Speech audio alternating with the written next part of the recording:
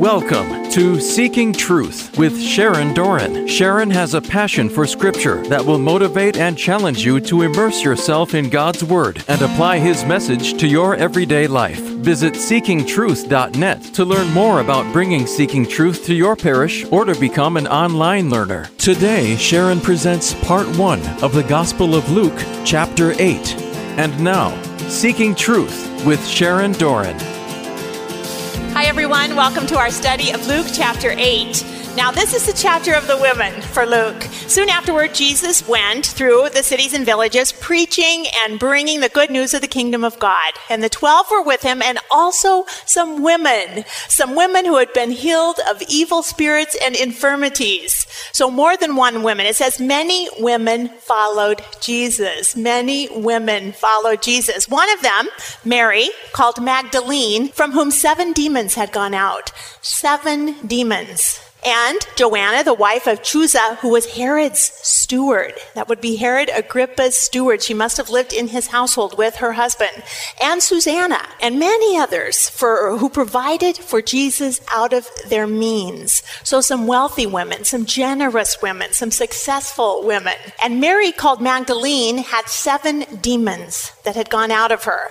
Now, the church fathers, some of them write that she had a perfection of these are the 7 deadly sins. There are 7 of them. And they say that Mary had a perfection of sin to be delivered of, that she was a sinful woman. And the 7 demons were maybe the spirit of lust and the spirit of envy and the spirit of pride and the spirit of anger and the spirit of sloth and gluttony and greed. And there's 7. So that was an interesting commentary I read. A sinful woman was forgiven last week at the home of Simon the Pharisee. Remember that? And Pope Gregory the Great in 591 gave a sermon that expressed his belief that Mary, who had been cured of the 7 demons, was the same person as the penitent prostitute who anointed Jesus' feet with ointment last week. But it never, ever, ever says in Scripture that she was a prostitute. So this came into discussion, this sermon of Pope Gregory the Great. And he said she was the same Mary as Mary of Bethany, the sister of Martha, and the brother of Lazarus, who was Lazarus' brother, that anointed Jesus with perfume in John 12. Pope Gregory the Great lumped all 3 of those Marys together and said they were the same person. And that caused quite a ruckus of scholarship between the East and Western churches. The church breathes with 2 lungs, the East and the West. The Western church fathers remained steadfast with the Pope and said they were the same Mary. And the Eastern church fathers said, no, they're 2 or 3 different women. And so St. Ambrose, St. Jerome, St. Augustine of Hippo, St. Albert the Great, and St. Thomas Aquinas all refrained from making a final decision. Very wise scholars. The Da Vinci Code by Dan Brown, he said that Mary Magdalene was the wife of Jesus. We know that is not true. And Jesus Christ Superstore had a very intimate scene between Mary and Jesus. So people have taken a lot of liberty with Mary Magdalene for some reason, artists in the Middle Ages. But these were women of means. They prepared spices, which were expensive to take and anoint Jesus' body. And 8 of them got titled myrrh-bearing women because they brought spices to Jesus to the burial. 5 of those are in Scripture and 3 are by tradition, I believe. Joanna was one of them, the wealthy women at the tomb bringing spices. Joanna, the wife of Chuza, Herod's steward, Susanna, many others had means. Now, we know Jesus was from the city of Nazareth. He's called Jesus of Nazareth. Scripture calls him the Nazarene. Same with Mary. She's Mary of Magdala. There was a town and she got called Mary Magdalene because she's from Magdala. It's a fishing city on the shore of the Sea of Galilee. They would make pickled fish there, salted fish that would be exported all the way to Rome. Magdala was a thriving town known for its fishing industry. And so it had a large population, 40,000 people and 230 boats. Just 30 years, Josephus records that after Jesus' death. It was a thriving fishing town. And this is where Mary of Magdala is from. So she would have come face to face with Greek and Roman influences, a very wealthy town, a fishing town, a lot of visitors, a lot of exporting going on. And it was destroyed by the Romans in 67 AD. The town was destroyed. But now there's an exciting new archaeological dig going on there called the Magdala Project. And you can see the early synagogue and some of the earliest things dating all the way back to the time of Jesus, like the Magdala stone that has a beautiful 7-branch menorah, one of the oldest menorah. It would have been a place to put the Torah in the synagogue, to lay the book, the scroll. The Talmud recognizes Magdala as a prosperous city with a very immoral reputation. And its demise in 67 AD by Roman troops, they saw that as God punishing the city for its wickedness. So Mary Magdalene comes from there. And maybe she was enticed by pagan cultures. There are a lot of books about her. There is a brand new church there called Duke Ultum. What's that mean? Set out into the deep. And there's a beautiful mosaic of her, the altarpiece there, the asp of the altarpiece, where Jesus is driving the 7 demons out of Mary. And there's a boat in one of the side chapels where the altar is inside the boat. It's kind of neat. And 8 pillars in this church, and each pillar representing a different woman of the Bible. Mary Magdalene, she is present at the crucifixion of Jesus. She is present when they're taking him down, deposing him from the cross, laying him in the tomb. And she is there when he rises from the dead. She has an encounter with an angel. And Jesus says, "Don't touch me." And he will encounter her in another way in the Eucharist later on. So Mary Magdalene is one of the main women in the Bible. She gets the title of Apostle to the Apostles because in John's Gospel, she is the one who sees Jesus first. And she has to run and go tell the men. And that's amazing because it had to be male witnesses, 3 male witnesses. And Jesus, in entrusting this healed sinner who he cast 7 demons out of, to go tell the men that I am risen.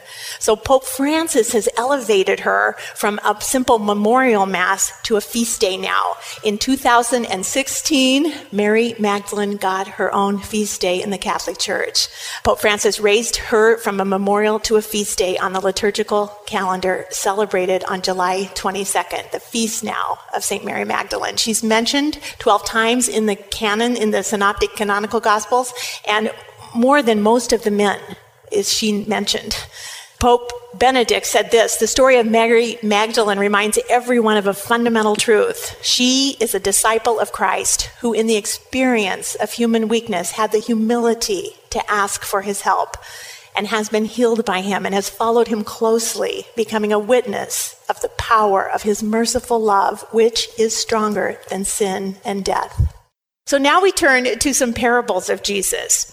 Remember in chapter 6, he was using plain speech. He gave a sermon on the plain and used plain speech, no pun intended, but he tells of the blessings, he tells of the woes, he just says it like it is. He tells them not to judge. But when the Pharisees and scribes come on the scene, he's going to use a different technique now. They have rejected his teaching, his message, and so he's going to use a more hidden way of teaching. And the synoptics really are chock full of parables of Jesus Christ. Matthew, Mark, and Luke, they see together. The synoptic gospels have many parables. John, not a single parable. John's book is more theological, and he doesn't use parables like the synoptics do. He uses the book of signs and then the book of glory. But in the synoptic gospels, 1/3 of Jesus' teachings are parables. So they are important. Jesus' parables are simple. They're like simple stories, but they're full of rich imagery. And they are memorable. They convey deep spiritual messages for those who have ears to hear and eyes to see. So the Pharisees and the scribes don't get it. It is almost as if they have a veil over their eyes. The Pharisees and the scribes are fixated on trapping Jesus and gotcha, and catching him in some type of, they're snaring, wanting to get him in a snare. Last week we heard they're like children in the marketplace calling to one another. We piped to you and you did not dance. We wailed to you and you would not weep. Nothing Jesus says can be heard or seen over their great arrogance. Parables have simple illustrations, but deep internal analogies and they're very spiritual. Sometimes little kids would understand, even when these arrogant Pharisees, didn't. At that time, in chapter 10, Jesus will say, full of joy through the Holy Spirit, I praise you, Father, Lord of heaven and earth, because you have hidden these things from the wise and the learned and revealed them to the little children. So it's a different way of teaching. Now, were there any parables in the Old Testament? Do you remember hearing any parables in the Old Testament? Or is this something new Jesus is doing? There are parables in the Old Testament, and I'll show you one. Old Testament prophets used parables, and when they did, it was usually an oracle of condemnation against those in power. So you see, Jesus is starting to use them now, too, in his teaching. Let's look at the prophet Nathan. He will give a parable to King David because King David was in great power and he was spiritually deaf and spiritually blind at one point in his life. And it happened late one afternoon when David arose from his couch and was walking upon the roof of his house, his king palace, and he saw a woman on a roof bathing. And the woman was very beautiful, and David sent and inquired about the woman. So he had lust of his eyes, and then that lust of his eyes entered into lust of his heart. And one said, is this not Bathsheba, the daughter of Eliam, the wife of Uriah the Hittite?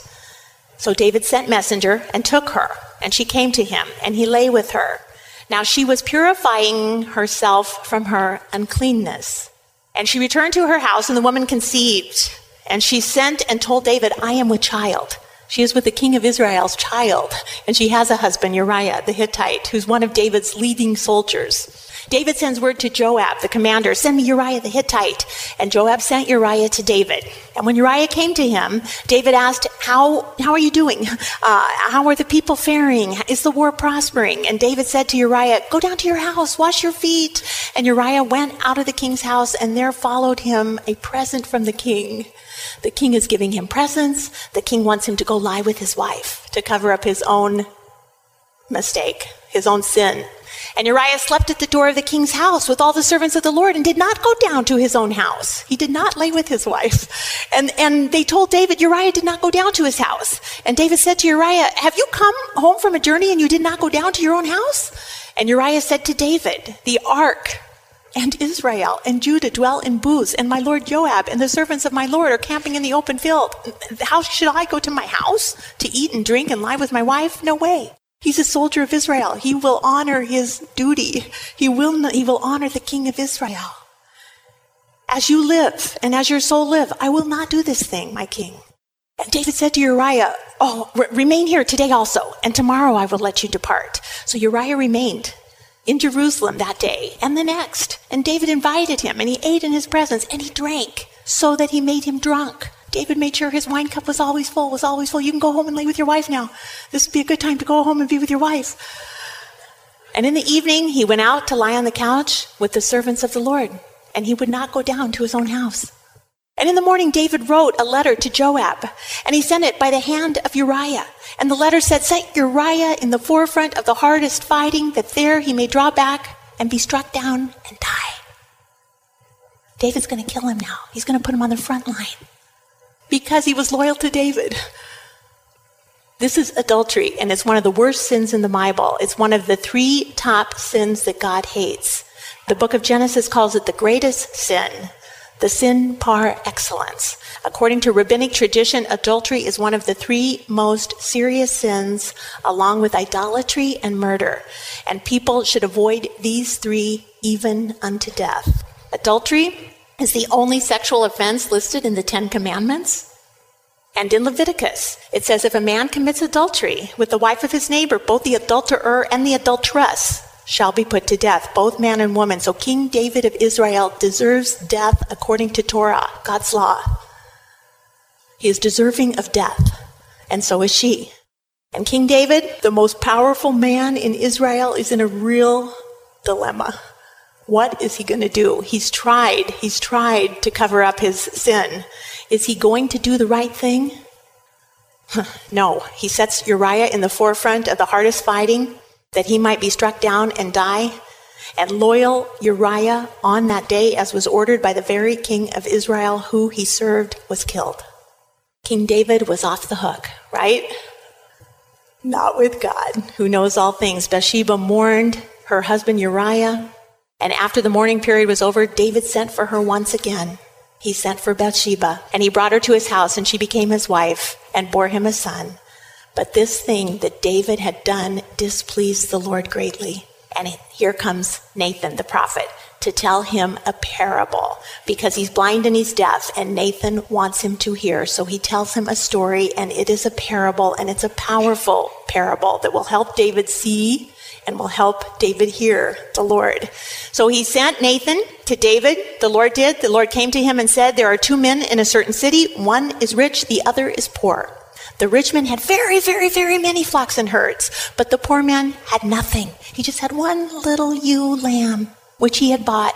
And he brought it up, and it grew up with him and with his children, and it used to eat out of his morsel and drink from his own cup and lie in his bosom. It was like a daughter to him, this little lamb. Now there came a traveler to the rich man, and he was unwilling to take one of his own flock or herd to prepare for the wayfarer who had come to him. But he took the poor man's only little lamb, who he loved, and he prepared it for the man who had come to him.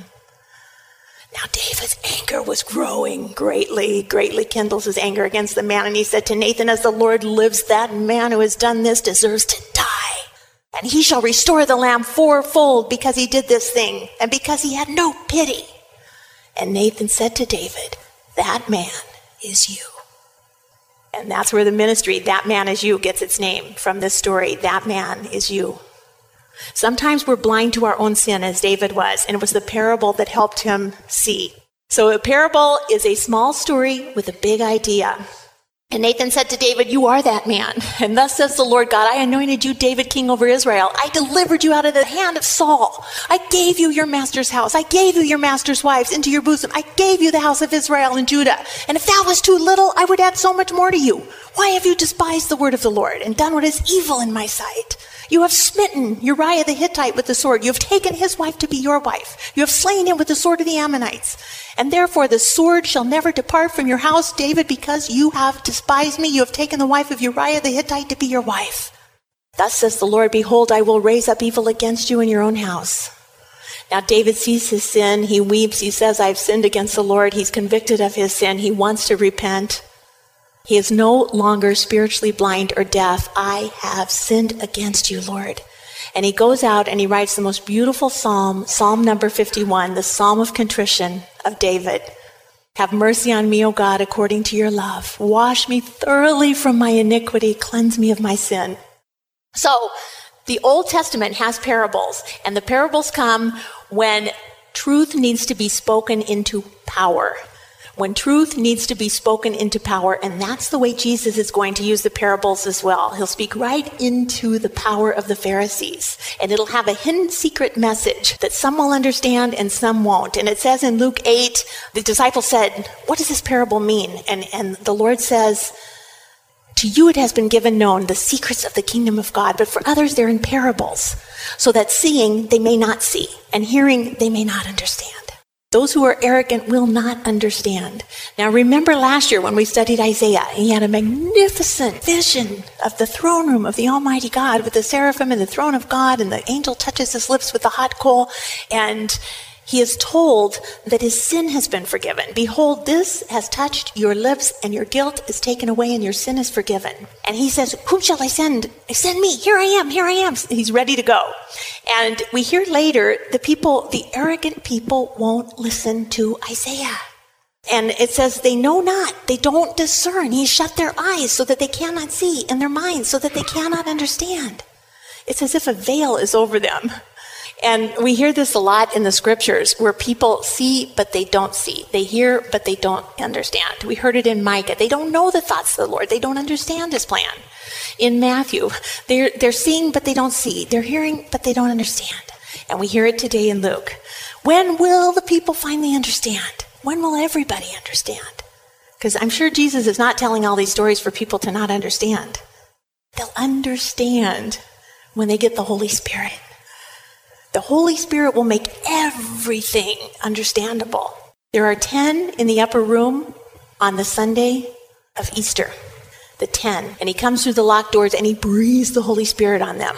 Then on day 50, Pentecost, there are 120 in the upper room, and the Holy Spirit comes down, and wow, did they ever understand?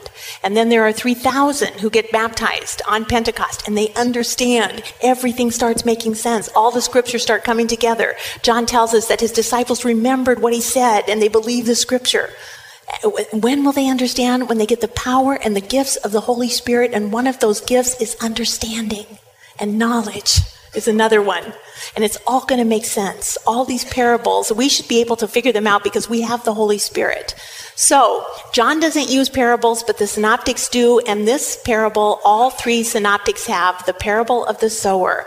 Luke has a lot of parables, probably the most, I think. And some of his are only in Luke. And when those come up, I'll try to point those out. These are parables that are unique to Luke only. Some wonderful parables that only Luke has. But it's an earthly story with a deep spiritual meaning. So let's look at this first one, the parable of the sower. A sower went out to sow his seed, and he sowed. Some fell along the path and was trodden underfoot, and the birds of the air devoured it. And some fell on the rock, and as it grew up, it withered away because it had no moisture. And some fell among the thorns, and the thorns grew with it and choked it. And some fell into good soil and grew and yielded 100-fold. And he called out, "He who has ears to hear, let him hear." And the people are like, "What?" And the disciples asked him, "What do you mean by this parable?" And he says, "To you it has been given to know the secrets of the kingdom of God." And he'll explain it to them. But for others, they are in parables, so that they may be seeing and not see, they may be hearing and not understand. So he doesn't want these guys, the arrogant ones, to understand. They're going to be veiled. The parable is this. The seed is the word of God. Some falls on the pathway. The ones along the path are those who have heard. And the devil comes, and he takes away the word from their hearts, that they may not believe and be saved. The ones on the rock are those, when they hear the word, they receive it with joy.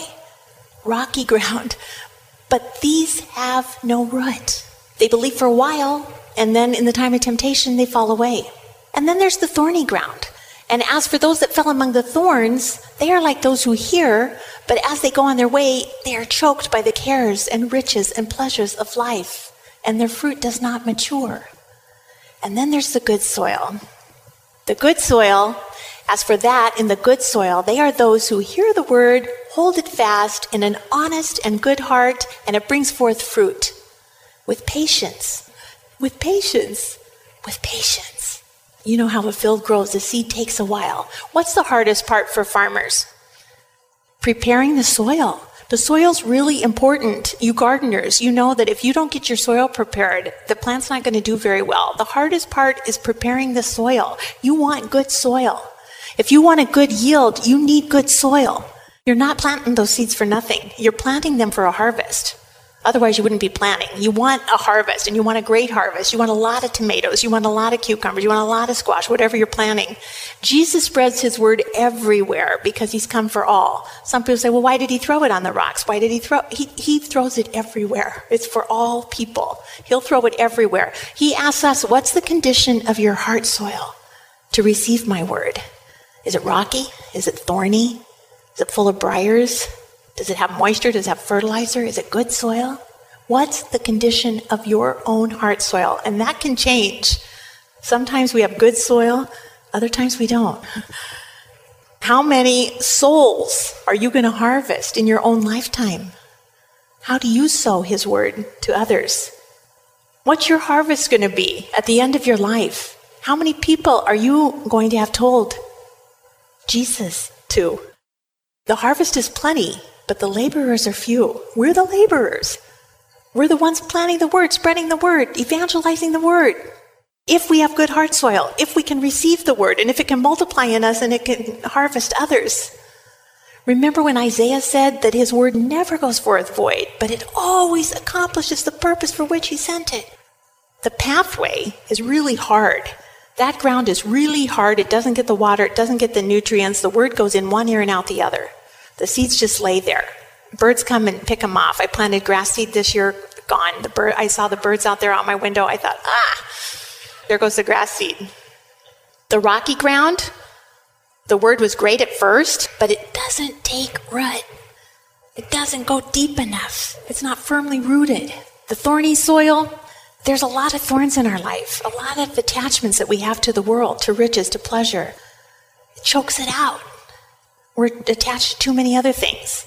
But the good soil is when you hear the word and you understand the word, you internalize the word and you hear it and you obey it.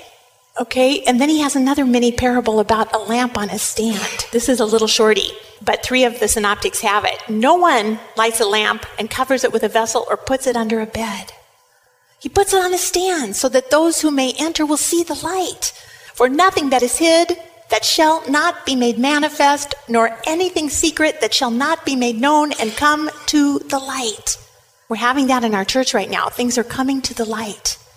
For nothing that is hid shall not be made manifest, and nothing that is secret that will not be made known and come into the light. Jesus is the light of the world. He exposes sin, and he's the healer. He's the divine physician that can heal sin. And this parable says, take heed then how you hear. How do you hear the word? Because to the Hebrews, hear means obey. Hear means obey. Hear has an action to it. They always think when hear and obey as one word. It's inseparable in the Hebrew language. Hearing means obedience. I'll give you an example. When my kids were little, I'd say, go run, take the trash out. And they'd hear and obey. Out they'd go. Then when they got to be teenagers, they just heard only. I'd say, take out the trash. Did you take out the trash at tomorrow's trash day? Did anyone take out the trash? Oh, they heard. They heard me say it, and there goes the trash can. They missed it. They heard, but they didn't obey. So for Jesus wants us to hear the word and obey the word, be obedient to the word, do what the word says. Take heed how you hear. For to him who has will more be given, and from him who has not, even what he thinks he has will be taken away. So hear and obey is one action. And you don't light a lamp. This has a parallel to the seed. The lighting of a lamp is parallel to the receiving of the seed. The seed has not been truly received if there's no fruit or in your life. In the same way, the light of Christ has not been truly lit in you if it's not shining out of you, if it's not shining out of your temple, out of your body. It has to shine, that they may know the deeds that you do and give glory to who? To God. How brightly do you shine for Jesus? How bright is the light of Christ within you? I shine at Bible study. Everyone at Bible study knows I shine. But I don't shine on Saturday night when I'm going out drinking with my buddies. Oh, I don't talk about it there. Oh, no. That's just for Bible study. That's that part of my life. Do you compartmentalize? That was part 1 of the Gospel of Luke, chapter 8, on Seeking Truth with Sharon Doran. To learn more about Seeking Truth Bible studies, visit seekingtruth.net. Tune in next time for more Seeking Truth with Sharon Doran.